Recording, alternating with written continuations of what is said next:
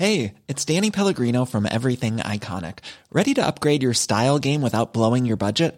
Check out Quince. They've got all the good stuff, shirts and polos, activewear, and fine leather goods, all at 50 to 80% less than other high-end brands. And the best part? They're all about safe, ethical, and responsible manufacturing. Get that luxury vibe without the luxury price tag. Hit up quince.com/upgrade for free shipping and 365-day returns on your next order. That's quince.com/upgrade. Millions of people have lost weight with personalized plans from Noom. Like Evan, who can't stand salads and still lost 50 pounds. Salads generally for most people are the easy button, right? For me, that wasn't an option. I never really was a salad guy. That's just not who I am. But Noom worked for me. Get your personalized plan today at Noom.com. Real Noom user compensated to provide their story. In 4 weeks, the typical Noom user can expect to lose 1 to 2 pounds per week. Individual results may vary. Hiring for your small business? If you're not looking for professionals on LinkedIn, you're looking in the wrong place. That's like looking for your car keys in a fish tank. LinkedIn helps you hire professionals you can't find anywhere else, even those who aren't actively searching for a new job but might be open to the perfect role. In a given month, over 70% of LinkedIn users don't even visit other leading job sites. So start looking in the right place. With LinkedIn, you can hire professionals like a professional. Post your free job on linkedin.com/people today.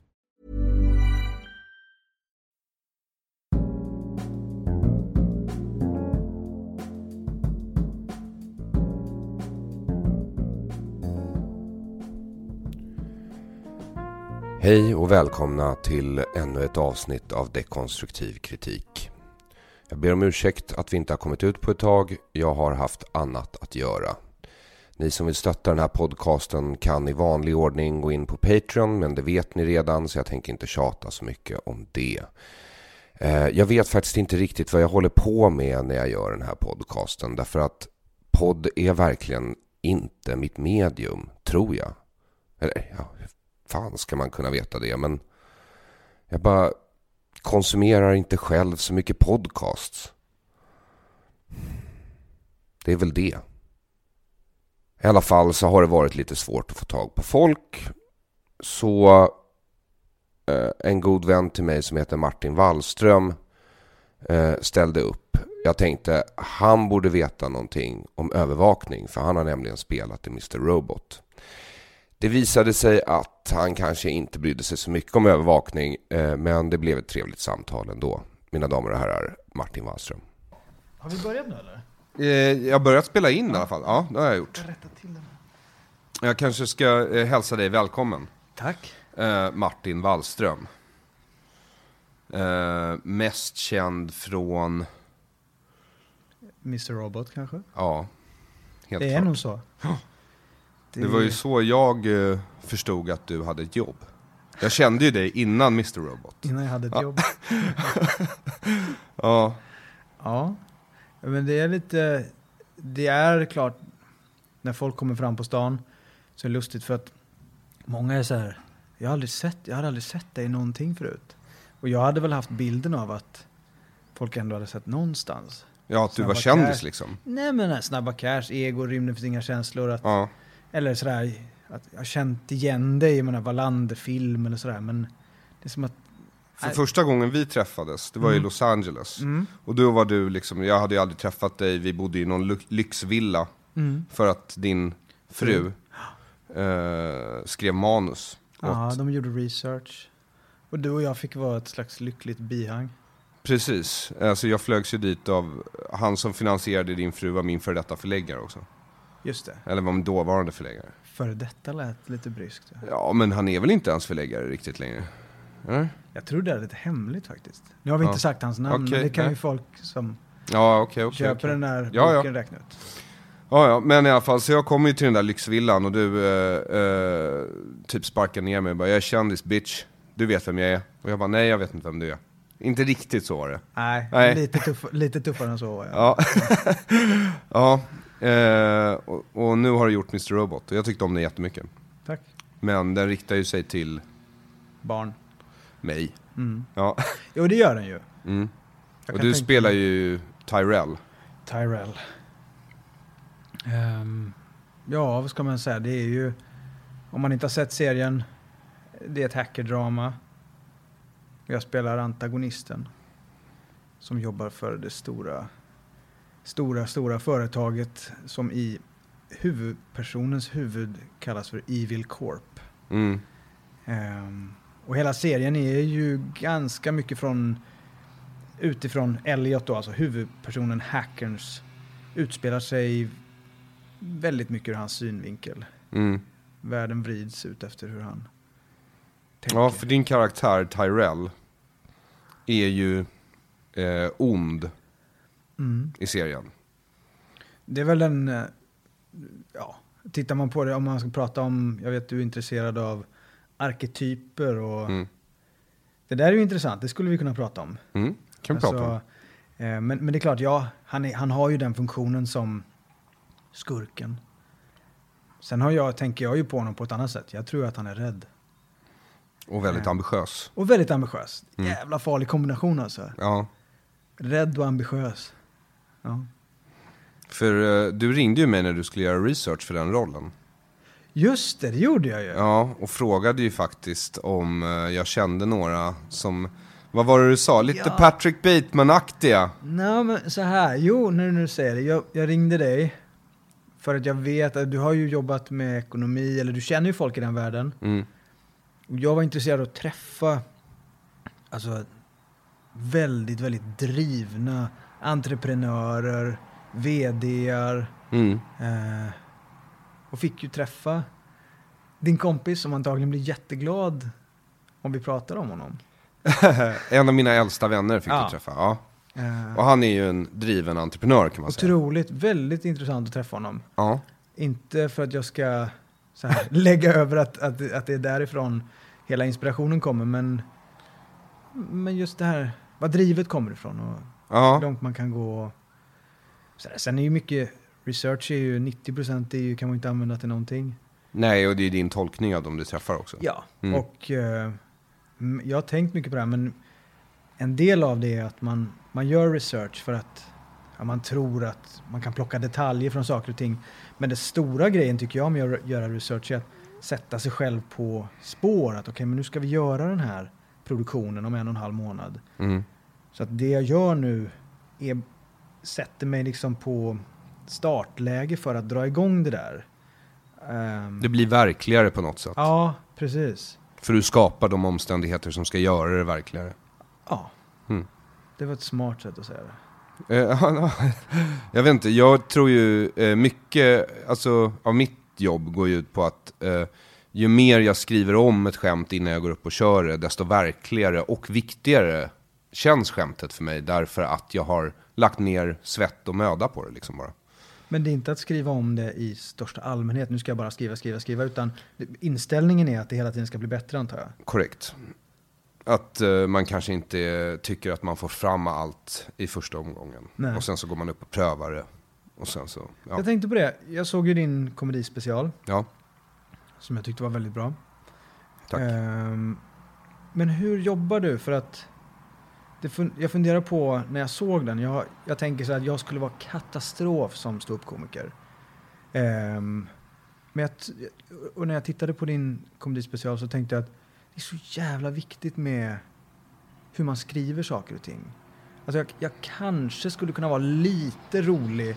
Det skulle vara intressant att testa någon gång. Om du skrev någonting, skulle jag kunna vara, nu pratar jag 2 minuter. Det tror jag. Skulle jag kunna vara lite rolig? Ja, och då tänker jag på om man har gjort någon pjäs någon gång.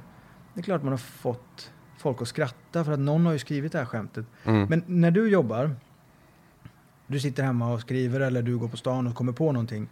Testar du det här på någon när du har tillräckligt mycket material? Jag brukade göra det när jag var yngre, när jag hade kompisar.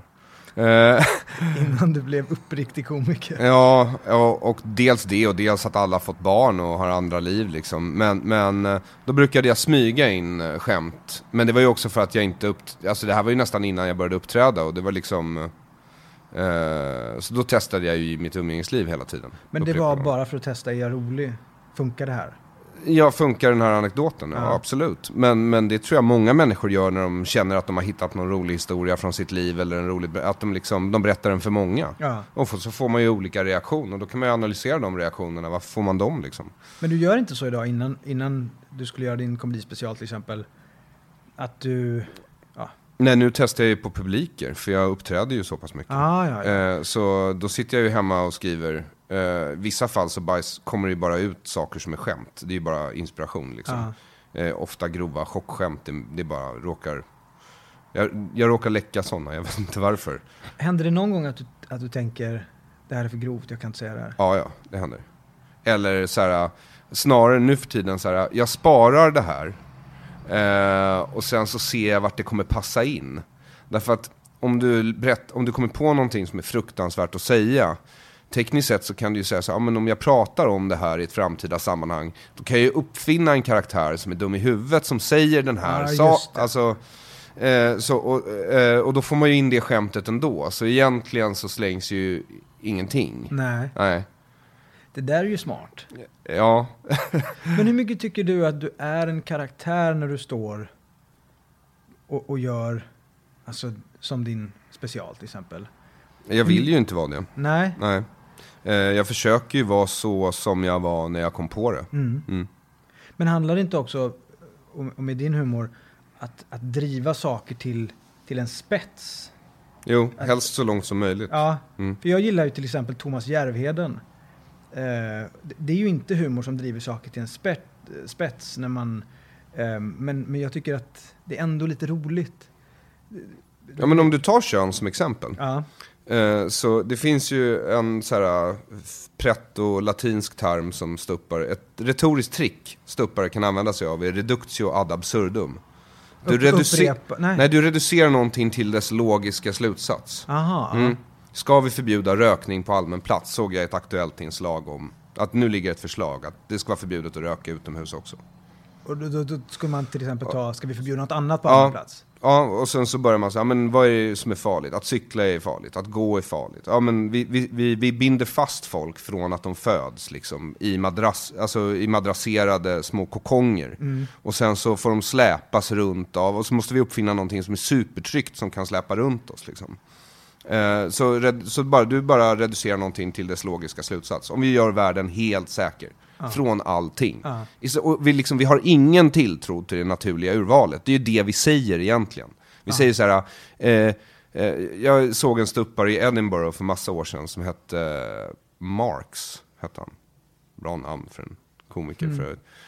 Han hade en rutin om att han tycker att så här, när han går till en swimmingpool och så ser han att det står vid kortändan så står det shallow end, don't dive. Han tycker att det bara ska stå shallow end. Baserat på den naturliga urvalet. Ja, liksom att så här, det borde vara tillräckligt information liksom. Och sen så här, eller när det är liksom en bänk som är nymålad i en park, om det liksom är en skylt där det står fresh paint, don't sit. Just det. Don't sit, det är onödigt. Fresh paint, make your own decision. Det är det liksom. För att det slutar med att folk inte lär sig någonting helt enkelt. Precis. Och det är därför han hade många bra observationer om att man kan inte göra världen för säker. Det skapar, det låter idioter komma undan med för mycket, helt enkelt.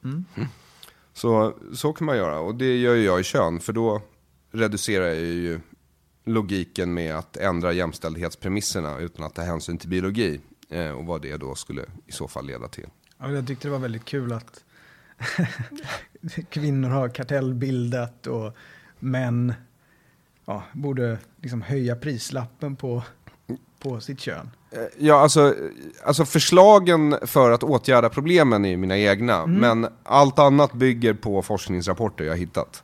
Har du funderat på att gå in i politik? Nej, därför att det innebär ansvar. Jag vill inte ha ansvar. Men vad heter han då i Italien? Peppe Brillo eller? Ja, men också så här, det finns ju komiker som jobbar i grupp, men då är man ju sketchkomiker eller impro. Jag är ju stuppare, jag jobbar ju själv liksom. Jag gillar inte egentligen att jobba, eller jag vill ju kunna välja vilka jag jobbar med i så fall. Så då är det låter inte, jag tycker vare sig arbetsvillkoren eller Eller liksom jobbet är... Jag tror inte det talar till mina styrkor egentligen. Men alltså jag känner ju mig själv. Jag skulle börja missbruka... Alltså du kunde ge mig den minsta lilla makt. Och jag skulle börja missbruka den. Ja, men hade inte det också varit att ta saker in absurdum? Att sådär, vi lägger upp att, när är det val? 2018 eller? När det är val igen? Ja, 2018. Ja, det borde väl vara. Ja.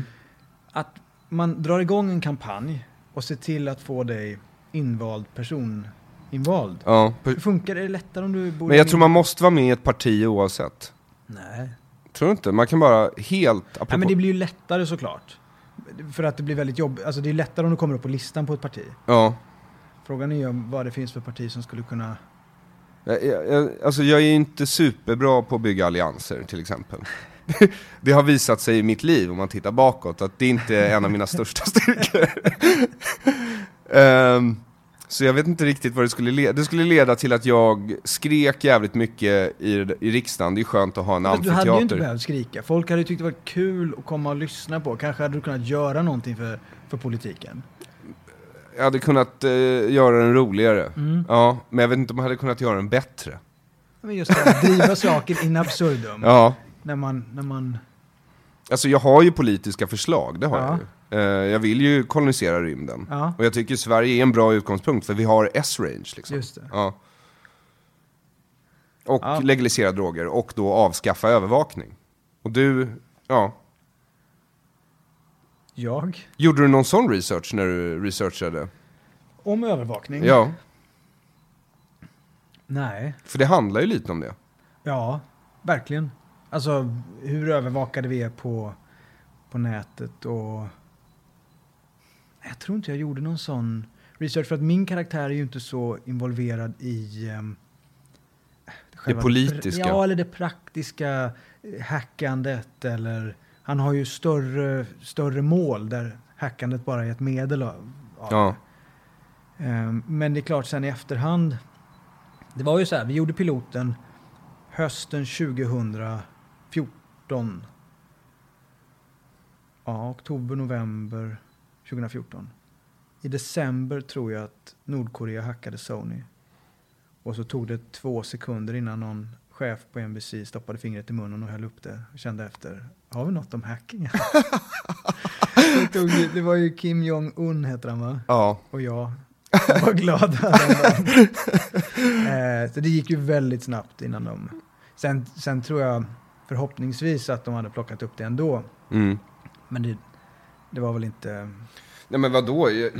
Den riktar sig ju... För det första så riktar den sig till en målgrupp som tv-bolag för tillfället har haft lite svårt att nå. Ja. Unga män. Ja.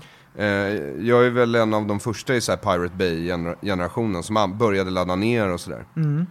Ja, de kallar väl, om jag tänker rätt nu, millennials är målgruppen. Det är målgruppen, ja, för dem är det retro. Ja, vadå? Nej men vadå? Alltså... Mr. Robot för mig när jag tittade på det, alltså referenserna var ju supertydliga liksom. Det är ju så här The Matrix, Fight Club, lite Star Wars. Och så den här Tyrell, vad heter de? Blade Runner. Ja, det finns lite så. Ja, men så är det ju. Och jag vet Sam Esmail som är seriens showrunner och skapare. Han får ofta frågan kring referenser som görs i serien. Vi har någon Pixies-låt, Where is my mind? Spelas i en akustisk version och det är alltså slutlåten i Fight Club när allting raseras. Det finns många såna här, eller Tyrell är skurken i Blade Runner. Så var det någon som frågade honom kring hur, alltså de här referenserna, du snor saker och ting. Och han är så här, men vad fan, det är världens bästa filmer. Det är klart jag kommer sno av världens bästa filmer, de är fantastiska ju, det är bara en eloge. Ja. Så det finns ju, som du säger, många referenser. Men hjältemyten är ju hjältemyten. Jag har ju sett några hackerfilmer. Det finns ju inte så många. Men Hackers, kommer du ihåg den? Eller War Games? Nej, War Games är ännu äldre. War Games, den var ju kul. Det var Matthew Broderick. Tror det, ja. Hacker, nej, jag har inte sett. Nej, Hackers, mycket skateboard. Den skulle nog upplevas som väldigt kitschig idag, tror jag. Väldigt såhär, sent 80, tidigt 90. I estetik och allting. Jag kommer inte, det är många kändisar med i den. Jag kommer inte ihåg vilka just nu. Många som man har sett i saker efter det i alla fall. Men den här är ju liksom, här har man tryckt in hjältemyten på riktigt. Ja, och The Matrix var väl också lite en sån grej. Det som är intressant med den är att alltså Matrix är ju, det blir ju en äventyrsfilm och den är ju fantastisk. Men Mr. Robot är ju lite verkligare. Ja, den är ju... Och det var ju läskigt just att så många saker inträffade under...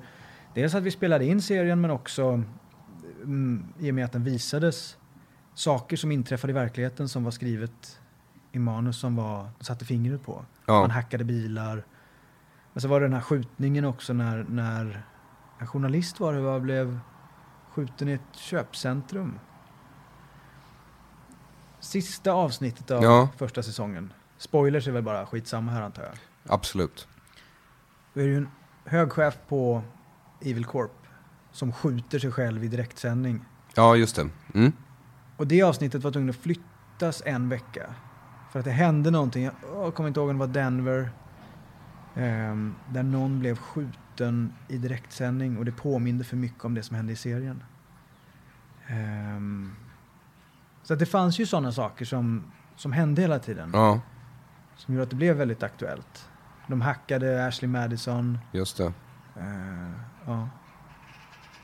Ja, det varit mycket, men den ligger väl helt rätt i tiden. Den gör det. Och sen är det klart att om 5-10 år tror jag att folk kommer skratta åt det. Tycker att de här hacksen är väldigt passé. Men det är ju Sam till exempel medveten om. Att han gör hellre en serie som är nu och på riktigt nu än att försöka göra någonting som alltid är. Sen tror jag att själva dramat i den. Men ni kommer göra en säsong till, eller hur? Det kommer göras en säsong till, ja. Jag tror nog att folk kommer komma ihåg den här. Inte nödvändigtvis skratta åt den. Nej, det man kan hoppas är ju att folk... Men lite kitsch tror jag den kommer bli, alltså. Ja, men man hoppas ju att folk kommer säga att det var en sån här viktig serie i deras... Att yngre kanske säger att men den här kommer jag ihåg för den var viktig. Det tror jag absolut. För jag tror att unga människor som inte har sett Fight Club, för det är ju samma budskap, erase debt egentligen. Det är ju det som det går ut på. Utradera alla skulder. Så kan vi starta om på nytt. Det är ju drömmen på något sätt. Och det är ju ett rätt starkt politiskt budskap. Speciellt då i USA och på tv liksom. Visst, eftersom det inte är så kapitalistiskt. USA, nej. Nej, jag menar budskapet i serien. Jaha. Men det där är intressant eftersom det är då NBC som en av deras kanaler som sänder det, som i sin tur ägs av Universal, som i sin tur ägs av Viacom, som är antagligen en av världens största mediebolag. Och den där frågan också kring att man gör en serie som handlar om ett av världens största bolag som bara ska tjäna pengar på en sån. Så budskapet är nu redan kommersialiserat. Precis. Och distribuerat. Ja, jag tror Sam sa att de är nöjda så länge de tjänar sina pengar. Ja. Så att men det... Det är som den där bilden på fabriken där de tillverkar de här V för Vendetta-maskerna, de här Guy Fawkes-maskerna har du sett den bilden? Jag kan tänka mig att det är... Ja, det är en sweatshop. Ja, liksom. precis. Ja, och så är det bara en rad. Det är liksom bara, du vet, så här löpande band med de här maskerna. Ja. Det är svårt, alltså när man börjar titta på det på det sättet. Ja. Man är ganska insyltad i systemet. Ja, men det verkar vara svårt att komma runt. Så för du spelar ju in i New York. Serien är inspelad i New York, ja. Träffade du min andra kontakt jag gav dig som bor där? Nej, jag gjorde inte det. Jag fick ju en annan jättebra kontakt av dig ju. Som jag var väldigt intresserad av att träffa. Och varför? Så min gamle vän, en av mina äldsta vänner som du träffade, det var ändå det var bra att du träffade honom helt enkelt. Det tycker jag. Jag blev inspirerad av honom. Vi har inte sagt hans namn, men han vet ju själv vem han är. Ja. Men det är väldigt intressant att han var väldigt driven av hämnd. Ja. Revansch. Ja. Och som du säger, att ta frön av och se, okej. Och sen, det är en stark drivkraft, hämnd. Det är det ju. Kanske inte så hälsosam. Ja, men ambitiös och... Rädd. Ja, och det är väl som du säger att driva saker in absurdum. Att ta ett sånt där frö. Man ser någon som är driven på det sättet som han var. Mm. Och sen göra det ännu större, ännu viktigare. Ja, men då kanske man landar i Tyrell. Ja, för han är ju han är ju beredd att gå väldigt långt. Och hans fru är ju också en väldigt fascinerande karaktär. Otroligt. Superpsykopat. Hon är livsfarlig alltså. Det är... ja, och som sagt... Och hon är typecastad. Nej. Precis. Nej, men bortsett från spoilers så är det ju en intressant dynamik att man tror att det är Tyrell som är chefen. Ja. Men det visar sig att det kanske inte alls är så. Nej, det verkar ju vara hon som har hennes krav på vad hon vill ha i livet som driver Tyrell. För han vill ha henne väldigt mycket. Det är det är nog ett möjligt scenario. Det skulle jag säga. Eller att de har hittat varandra. Ja, det tror jag. Och i ett tidigt skede någonstans. Ja, intressant att se hur deras barn skulle bli. Ja. Ja. Har det påverkat dig i din egen kontakt med ditt barn? Att jag att du går in i rollen som psykopat från tid till annan. Just det. Nej, det har det inte gjort. För du lever inte som psykopat när ni spelar in? Nej, utan det hade varit kul att säga någonting om det, men jag gör inte det. Och grejen är att det är också så, jag tycker serien är så väl skriven. Mm. Om man tittar på hur huvudkaraktären Elliot, det första han gör är att han sätter dit en pedofil. Ja. Som delar enorma mängder barnpornografi på internet. Han sätter dit honom och han förklarar ganska tydligt att jag är inte intresserad av att du ska köpa mig. Ja. Jag är bara intresserad av att göra rätt. Mm. Den introduktionen är väldigt bra. En sån huvudkaraktär kan man ju följa med genom rätt mycket. Ja.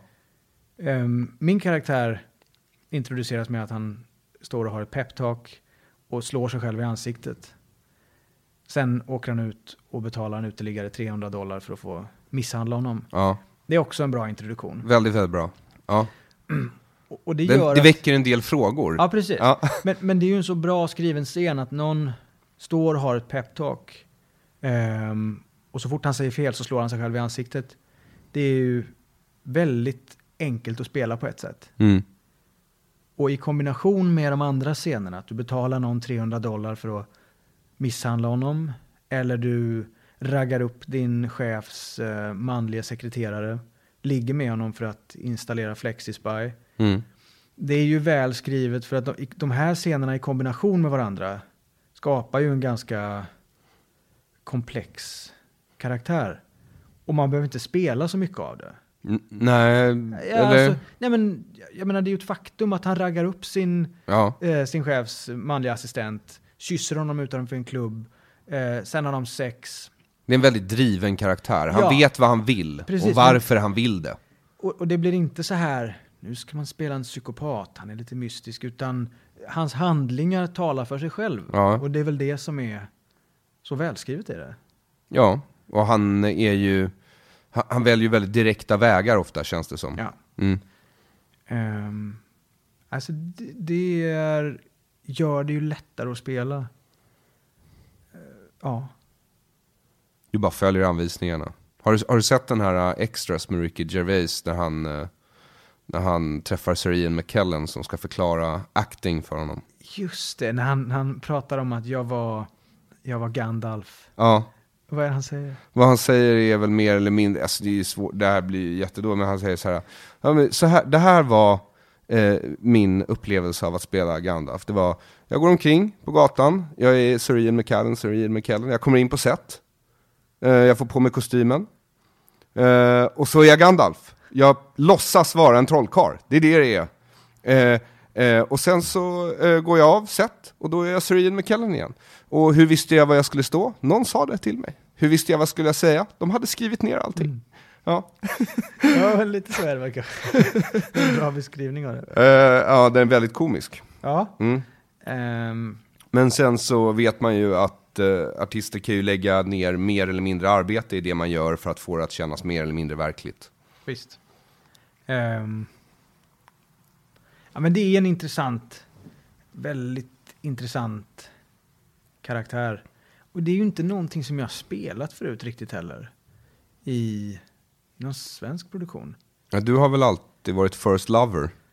Ja, eller så här, first lover eller lite udda, lite knäpp kanske. Men det gör det ju också, det är lite grann som när det nu blev så att jag skulle vara med i Mr. Robot. Samma känsla som att byta skola. Att du kommer in någonstans och är helt ny. Ingen vet någonting om dig. Det blir en chans att börja om. För det kanske är så att hade den här varit en svensk serie så kanske de inte hade frågat om jag ville provfilma för den. Nej, antagligen inte. Nej. Men för folk placeras i fack och sen så ligger man kvar. Ja. Svårt att bryta sig ur. Men annars spelar du in ljudböcker. Jag har läst in en del ljudböcker. Ja. Det är väldigt bra. Är det någon bra på sistone? Jag läste in en Arne Dahl.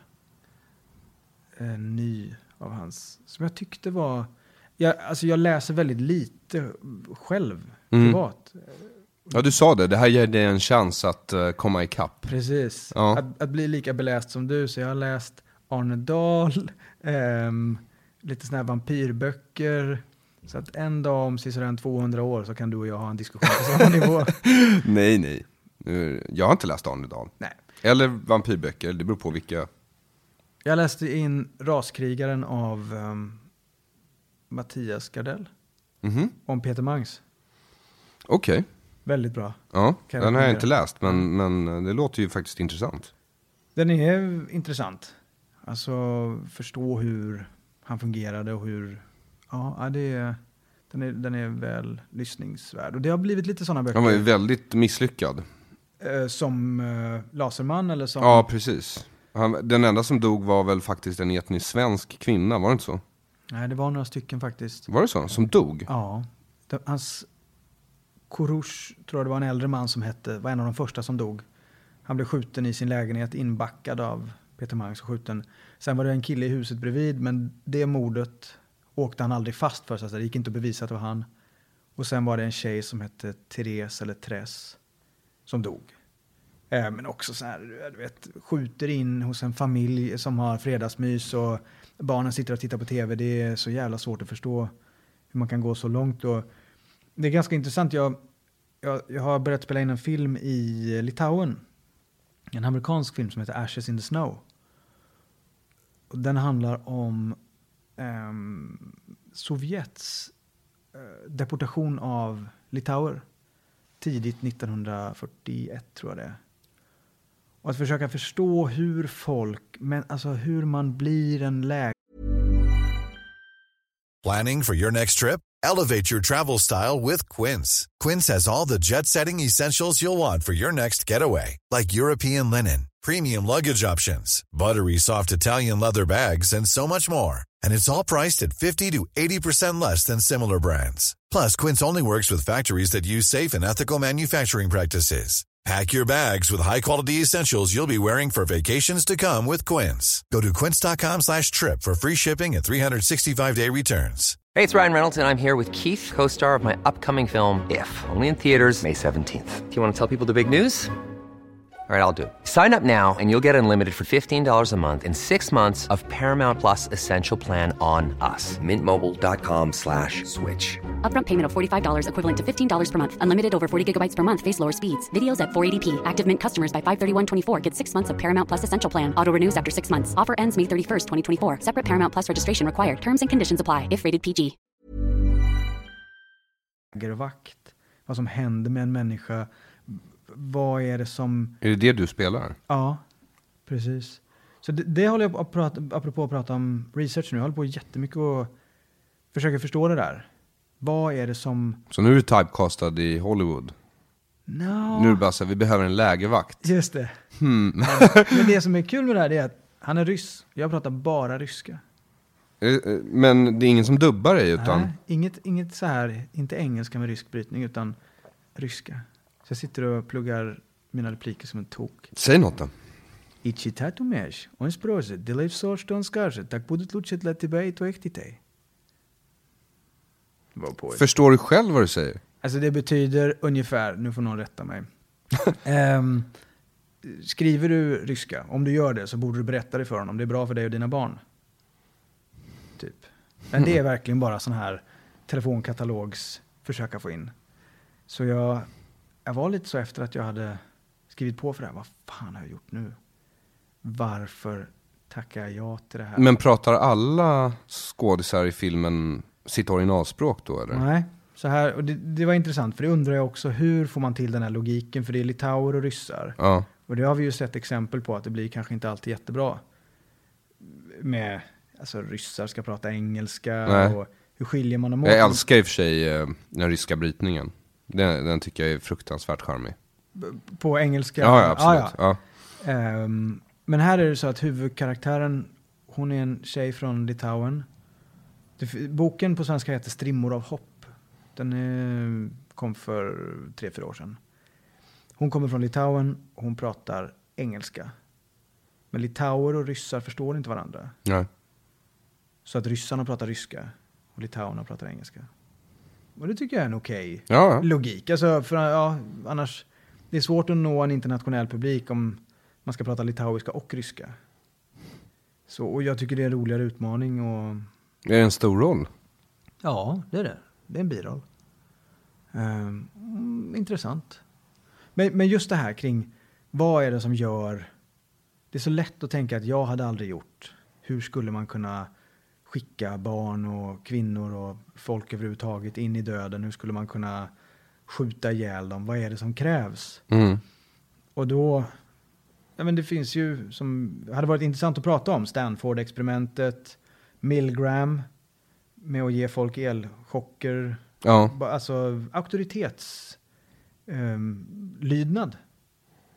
Ja, det var ju någon film där man fick en knapp och så tryckte man på den så dog en människa någonstans och så fick man $1 million.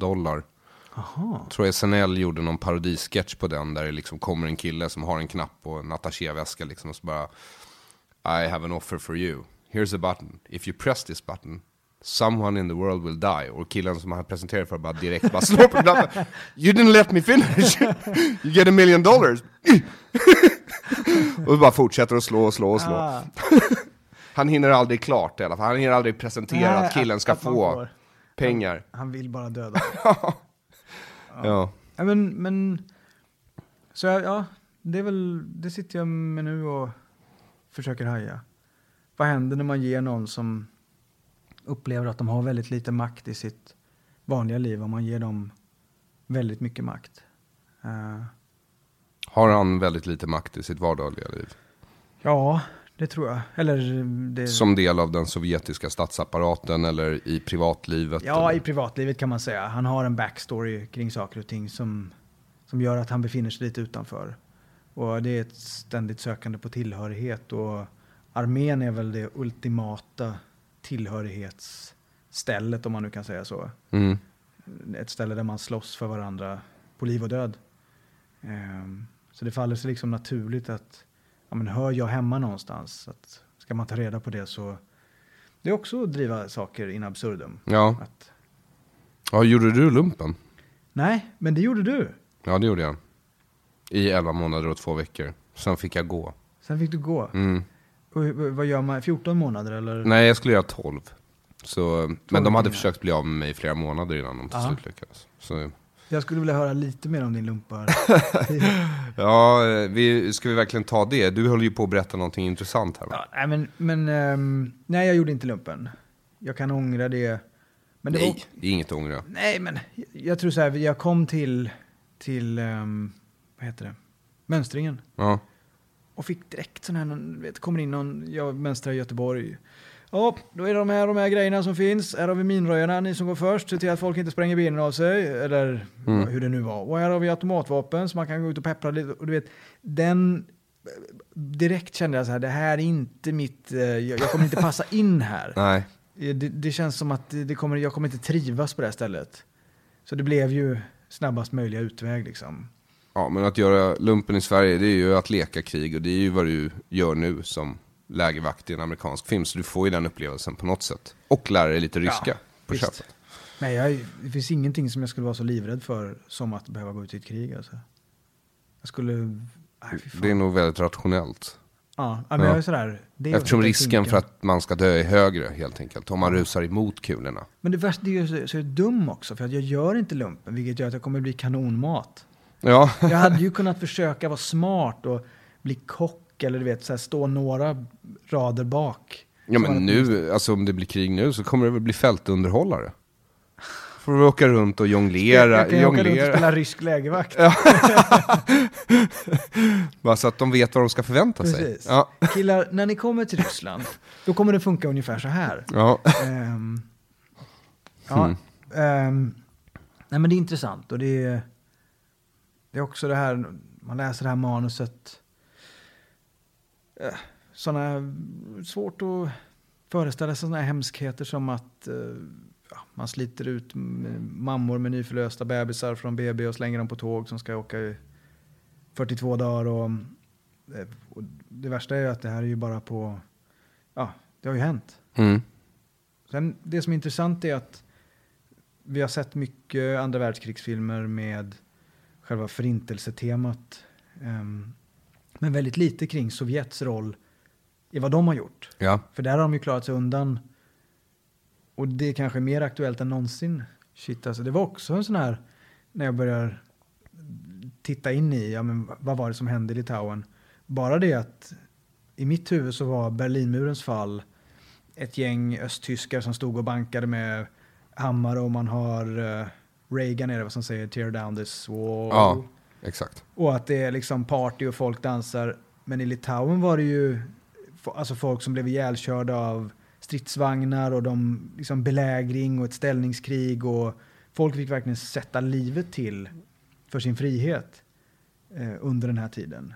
Men jag tror inte det är så känt liksom. Nej, jag vet fan inget om det. Nej. Eller jag vet väl att de har varit ockuperade och att det inte har varit kul. Och jag vet ju att de befriade baltstaterna, de är väl inte så här nöjda med den ryska numera minoriteten som har blivit av med sin makt heller. Så jag har ju förstått att det inte har varit friktionsfritt. Nej. Men eftersom min släkthistoria också innehåller spår av det där så har vi haft fullt upp med vårt. Ja. Och det som du säger om förintelsen, det har ju gjorts en hel del om det. Det har inte gjort så mycket om. Nej, man gjorde en film som heter Katyn. Om massakern i Katyn. Där man avrättade polska militärer och officerare. Och som är...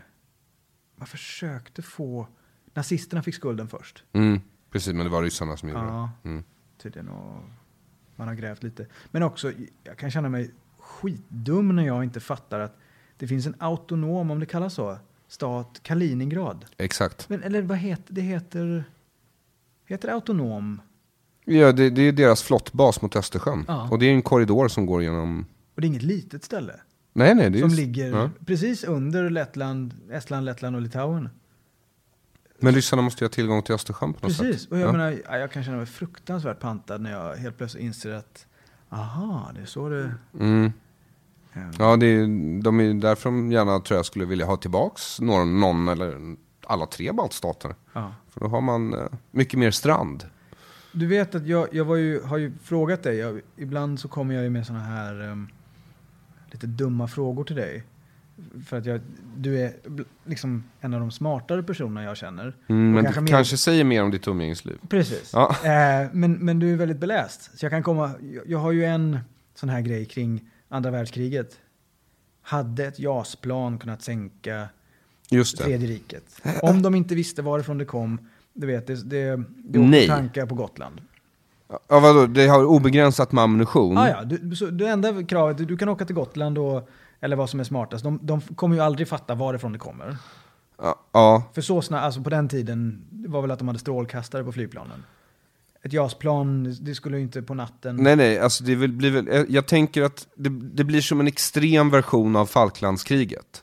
Ja, just det. För Falklandskriget var ju ett ställningskrig där argentinarnas vapen inte nådde fram till engelsmännen, och engelsmännens vapen hade inga problem att nå argentinska ställningar. Så det var ju liksom egentligen, tror jag sett någon liknelse att det är som att slåss mot en dvärg. Det är liksom bara sätta handen mot pannan och sen så svingar de, men de träffar ingenting liksom. Så ett JAS-plan skulle ju mot Tredje riket kunna kanske vara en extrem version av det här. Ja. Och nu ska jag tillägga då att jag har ju pratat med dig om det här några gånger. Ja, jag vet. Du är helt besatt av den här idén. Jag har liksom snöat in på den och försökt läsa mig till det, men jag har inte vågat prata med någon. Men så mejlade jag faktiskt någon på någon hemsida som verkade vara rätt insatt. Och fick ett svar att nej, ett JAS-plan hade inte kunnat sätta stopp för Tredje riket. Nu kanske folk tycker som att jag är dum i huvudet, men tänk så här att du hade kunnat bomba helt strategiska platser på natten. Du hade kunnat bomba sönder som i Berlin, något ställe som du visste, eller en hamn som var extremt viktig, eller en bro som var på så många ställen så du inte hade kunnat få folk över eller sådana saker. Men jag fick svar på det här och de säger att nej, du hade inte hunnit förstöra så viktiga grejer. De hade hela tiden hunnit bygga upp saker. Det hade varit för stort för många. Det enda sättet att sätta stopp för det är marktrupper. Liksom. Ja. Men jag vet inte, jag menar så mycket drönare som det finns idag. Jo, men även trots det så säger de ju i Syrien att det skulle krävas marktrupper liksom. Och ingen är väl egentligen villig att göra det. Alltså, det är ju bättre att man visar upp sina flygplan så man har en bättre chans på världsmarknaden att sälja dem. Och det görs ju i väldigt hög utsträckning. Och sen drönare, antar jag. Jag tycker ju drönare är superhäftiga. Inte kanske just militära, men för dem är ju en mardröm. Men där är ju också lite som du pratar om, en kille slår på en knapp. Någon dör någonstans i världen. Japp. Det är ju dataspel. Precis samma sak. Ja, och det har väl kommit någon film om det också på sistone. Någon som tycker att det där, jag minns att jag såg något, jag minns inte vad det var. Dålig anekdot när man inte minns vad det var, inte minns vilken skådis, inte ens om det var en film eller tv-serie. Mr. Robot Strike. Ja, men det är tiden som är en faktor som gör att det liksom inte... Men om du ändå har uppfunnit en tidsmaskin som kan transportera tillbaka ett JAS-plan. Ja. Eller transportera hit hela tiden riket. Ja. Så, jag vet inte. Jag tycker det vore en jättedålig idé att transportera hit Tredje riket. Det finns så mycket att konkurrera med på gång nu här i världen. Så. Men lite sådana saker. För det, men jag vet, du gillar dem där. Jag tycker ju att det vore kul att göra vissa tävlingar. Liksom, så här, Tredje riket mot IS. Och sen så får de slåss och så får man välja miljö också på Antarktis. Just det. Ja, och då får du ju liksom, då blir det ju, och det kan man ju göra med många liksom, ninjor mot amerikanska marinsoldater. Men är inte det en bra, antingen, nu skänker vi kanske bort världens bästa, du får klippa bort det här, tv-idé eller en poddidé. Alltså man har en podd som man kallar för Ponera, eller att man bjuder in experter kring, du ställer upp det här. Vad hade krävts? Hade Sverige kunnat sänka Tredje riket med de plan vi har? Hade vi kunnat... Och så bjuder man in experter och diskuterar såna här... Väldigt hypotetiska pojkrumsresonemang, eftersom det framförallt handlar om olika människor som ska slåss mot varandra för olika tider. Jag har en ny nu. Min son är väldigt intresserad av dinosaurier. Så jag funderar på, vad hade jag behövt om dinosaurier hade funnits idag, jag var ensam på jorden. Hur hade jag klarat mig? Hade jag kunnat köra ifrån i en bil och liksom, vad för slags vapen? Nej, du får klippa bort det. Dinosaurier mot Putin. Folk kommer inte ta mig på allvar. Det är bra att veta vad du går omkring och funderar på när du inte jobbar som psykopat på olika sätt. Att, nej, jag spelar inte alls psykopat hemma. Jag levde inte alls som en psykopat hemma. Nej. Jag sitter och surfar på vapensidor för att kolla. Vapensidor, dinosaurier, vilka vapen hittade du som du skulle kunna använda mot dinosaurier då? För det är faktiskt lite intressant. Ja, men det är det, för jag funderar på, hade man till exempel då kunnat baka in en handgranat i en fläskfilé och läcka en Tyrannosaurus rex. Liksom. Och vad är svaret då? Skrev du till någon slösade du någon annan professors tid? Jag har inte kommit på någon bra fake e-mailen. Jag vågar inte skicka från min egen. Du kan ju göra det. Jag kan ju inte ens skicka seriösa mejl till folk jag inte känner därför att folk tror att det är ett skämt. Jag ville ju köpa lägenhet för några år sedan. På taket? Precis. Så att jag slapp bo hos min mor. Men det gick ju inte att kontakta bostadsrättsföreningar därför att de trodde ju att jag skämtade liksom. De bara, vi har googlat dig. Du kan lägga av med det här nu. Jag behöver någonstans att bo. Kul! En rolig sketch. En komiker som aldrig blir tagen på allvar. Det är fruktansvärt. Ja, och så en handgranat i en fläskfilé. Ja, alltså, hittade du något mer? Nej, men vad liksom också intressant. Hur ställd hade en dinosaurie blivit om jag hade haft en hockeytuta eller pepparspray? Jag tror inte de hade ju, alltså det är ju bara ytterligare, alltså de måste ju gå igenom livet, de hade väl väldigt små hjärnor, de måste ju gå igenom livet och bli överraskade av allt nytt som mer eller mindre är obehagligt på olika sätt, och du kan ätas när som helst. Så om det finns någon dinosaurieliknande skunkvarelse så kanske det har hänt dem förut att de vet att det där ska jag inte gå i närheten av. Så träffar de dig med tårgas, så vet man så, nej, dåligt liksom. Det går inte att äta dem. Ja, men det är det jag menar. Alltså, om man tar en riktigt farlig dinosaurie, vart är den här podden på väg förresten? Om man tar en riktigt farlig dinosaurie och så funderar jag på om jag hade haft, du vet, hårspray och en tändare. Hur rädd hade den blivit om jag körde en hemmabyggd flamethrower? Det är ju inte, eller en sån här. Det hade varit rätt kul att testa. Det är ingen dum idé. Ja, men det är nog det där. Och det är också, jag har ju det här draget av att snöa in på grejer.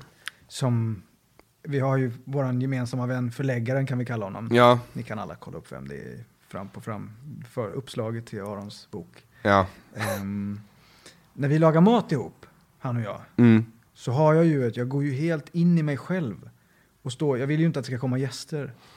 För jag tycker det är mycket bättre att bara få stå själv i köket och tänka. Sen att vara med på en middag är ju helt...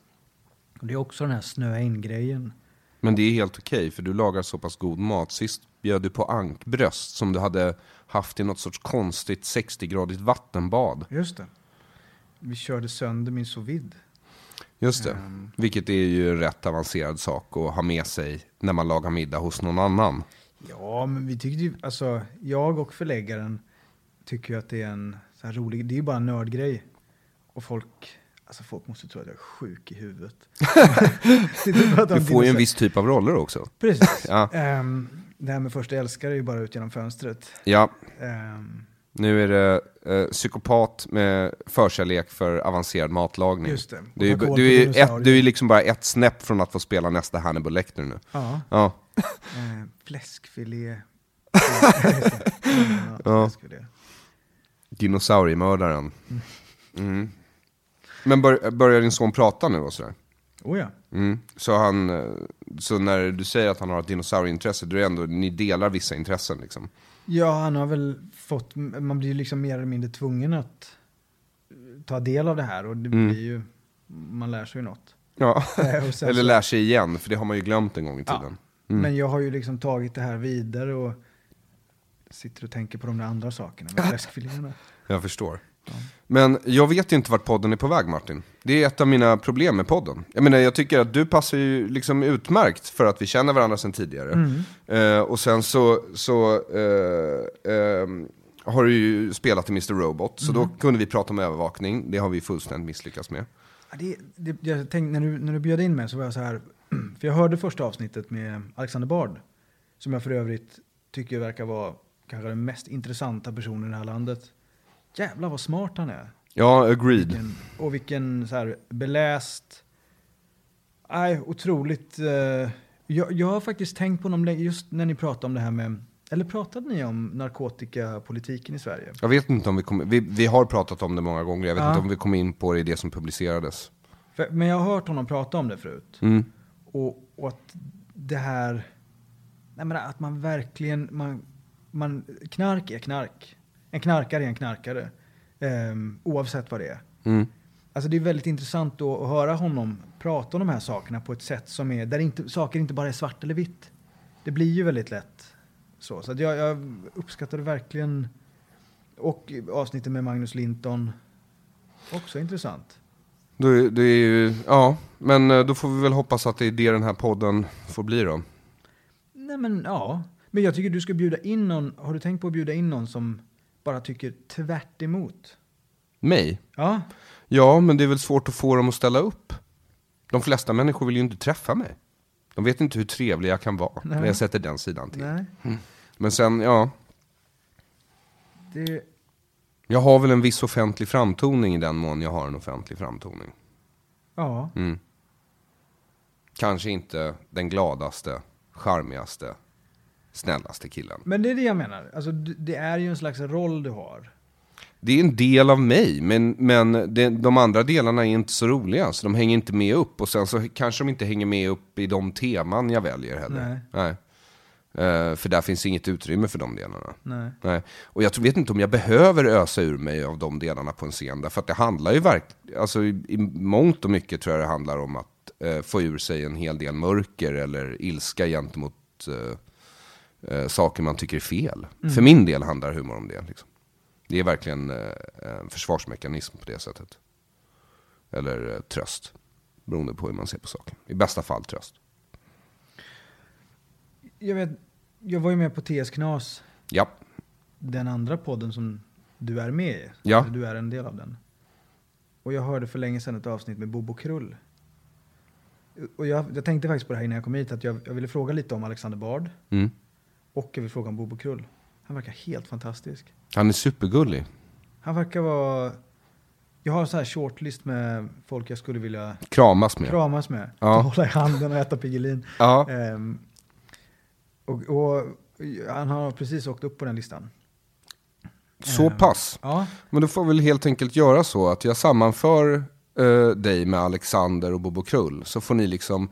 det ska vara sjukt. Alltså, ni får hålla varandra i handen och äta Piggelin på Gärdet. Får ni ta en promenad tillsammans. Ja. Det skulle vara jätteintressant, för jag tror att det samtalet hade blivit så här. Jag hade inte fått en syl i vädret. Jag hade inte tagit den striden heller. Nej. Men jag hade nog haft väldigt, väldigt roligt. Ja, det kan jag tänka mig. Det låter som ett drömgäng. Men jag bara ser framför mig, här är min bild av hur jag och Bobo Krull hade haft det. Han hade bara gjort ner mig. Han är så rak och ärlig på något sätt. Jag lyssnar på hans nya podd. Krull och kriminell. Där han pratar med någon man som heter Lennart Hård. En gammal journalist. Och så säger han så här: ja, nu sitter jag här med Lennart Hård, gammal kriminaljournalist på Aftonbladet. Så är det helt tyst. Men säg något då. Annars kommer folk inte tro på mig. Vilket bara är så här. Han är ju otroligt komisk. Ja, det är han. Det är han verkligen. Men det blir ju väldigt roligt när han är med i TS Knas. Det är då jag har träffat honom. Och sen är det lite andra sammanhang runt Magnus Bettner och sådär. För de har ju jobbat med varandra vid tillfälle. Jag tror han har jobbat med Öss också och gjort någon grej om pensionärer. Ja, och de gjorde väl bögradio också? Ja, det har jag missat. Det är kul. Bobo Krull kommer komma hem till mig och bara: vad fan håller du på att prata om mig för saker du inte vet om? Nej, de gjorde ett program som de ville kalla för bögradio. Bobo och Öss gör radio. Då fick de inte heta det, för P3 var det kanske. Så då döpte de istället till programmet som inte får heta bögradio. Ja. Vilket också är genialt. Ja, Öss har pratat lite, minns jag, när jag just hade börjat med stand-up och han tog ut mig på min första turné, så pratade han om att han hade blivit utslängd från Sveriges Radio. Och med glädje och stolthet i rösten faktiskt. Det var ett av hans bättre minnen, tror jag. Också att dra saker och ting in absurdum. Ja, till sin yttersta spets. Ja. Ja, då är det väl det de får handla om då. Har vi bestämt det nu? Jag tror det är att dra saker till sin yttersta spets. Det är intressant. Tack för att du kom i alla fall, Martin. Tack för att jag fick komma. Jag tror att vi har... Eller? Ja. Det känns så. Ja, okej. Tack. Då säger vi hej då. Hej då. Det är nu du ska säga något då, så någon tror att... Men de har ju hört dig tala jättemycket. Vid det här laget vet de ju mer om dig än vad de egentligen ville veta, tror jag. Ja. Jag tror många har fått mycket mer information än vad de behövde. Ja, men det har varit trevligt. Tack, Aron. Tack. Tack för att ni har lyssnat. Det här var ännu ett avsnitt av Dekonstruktiv kritik. Ni kan se mer av mig i min föreställning Kön som ligger på YouTube. Eller om ni kommer till TS Kaos på måndagar.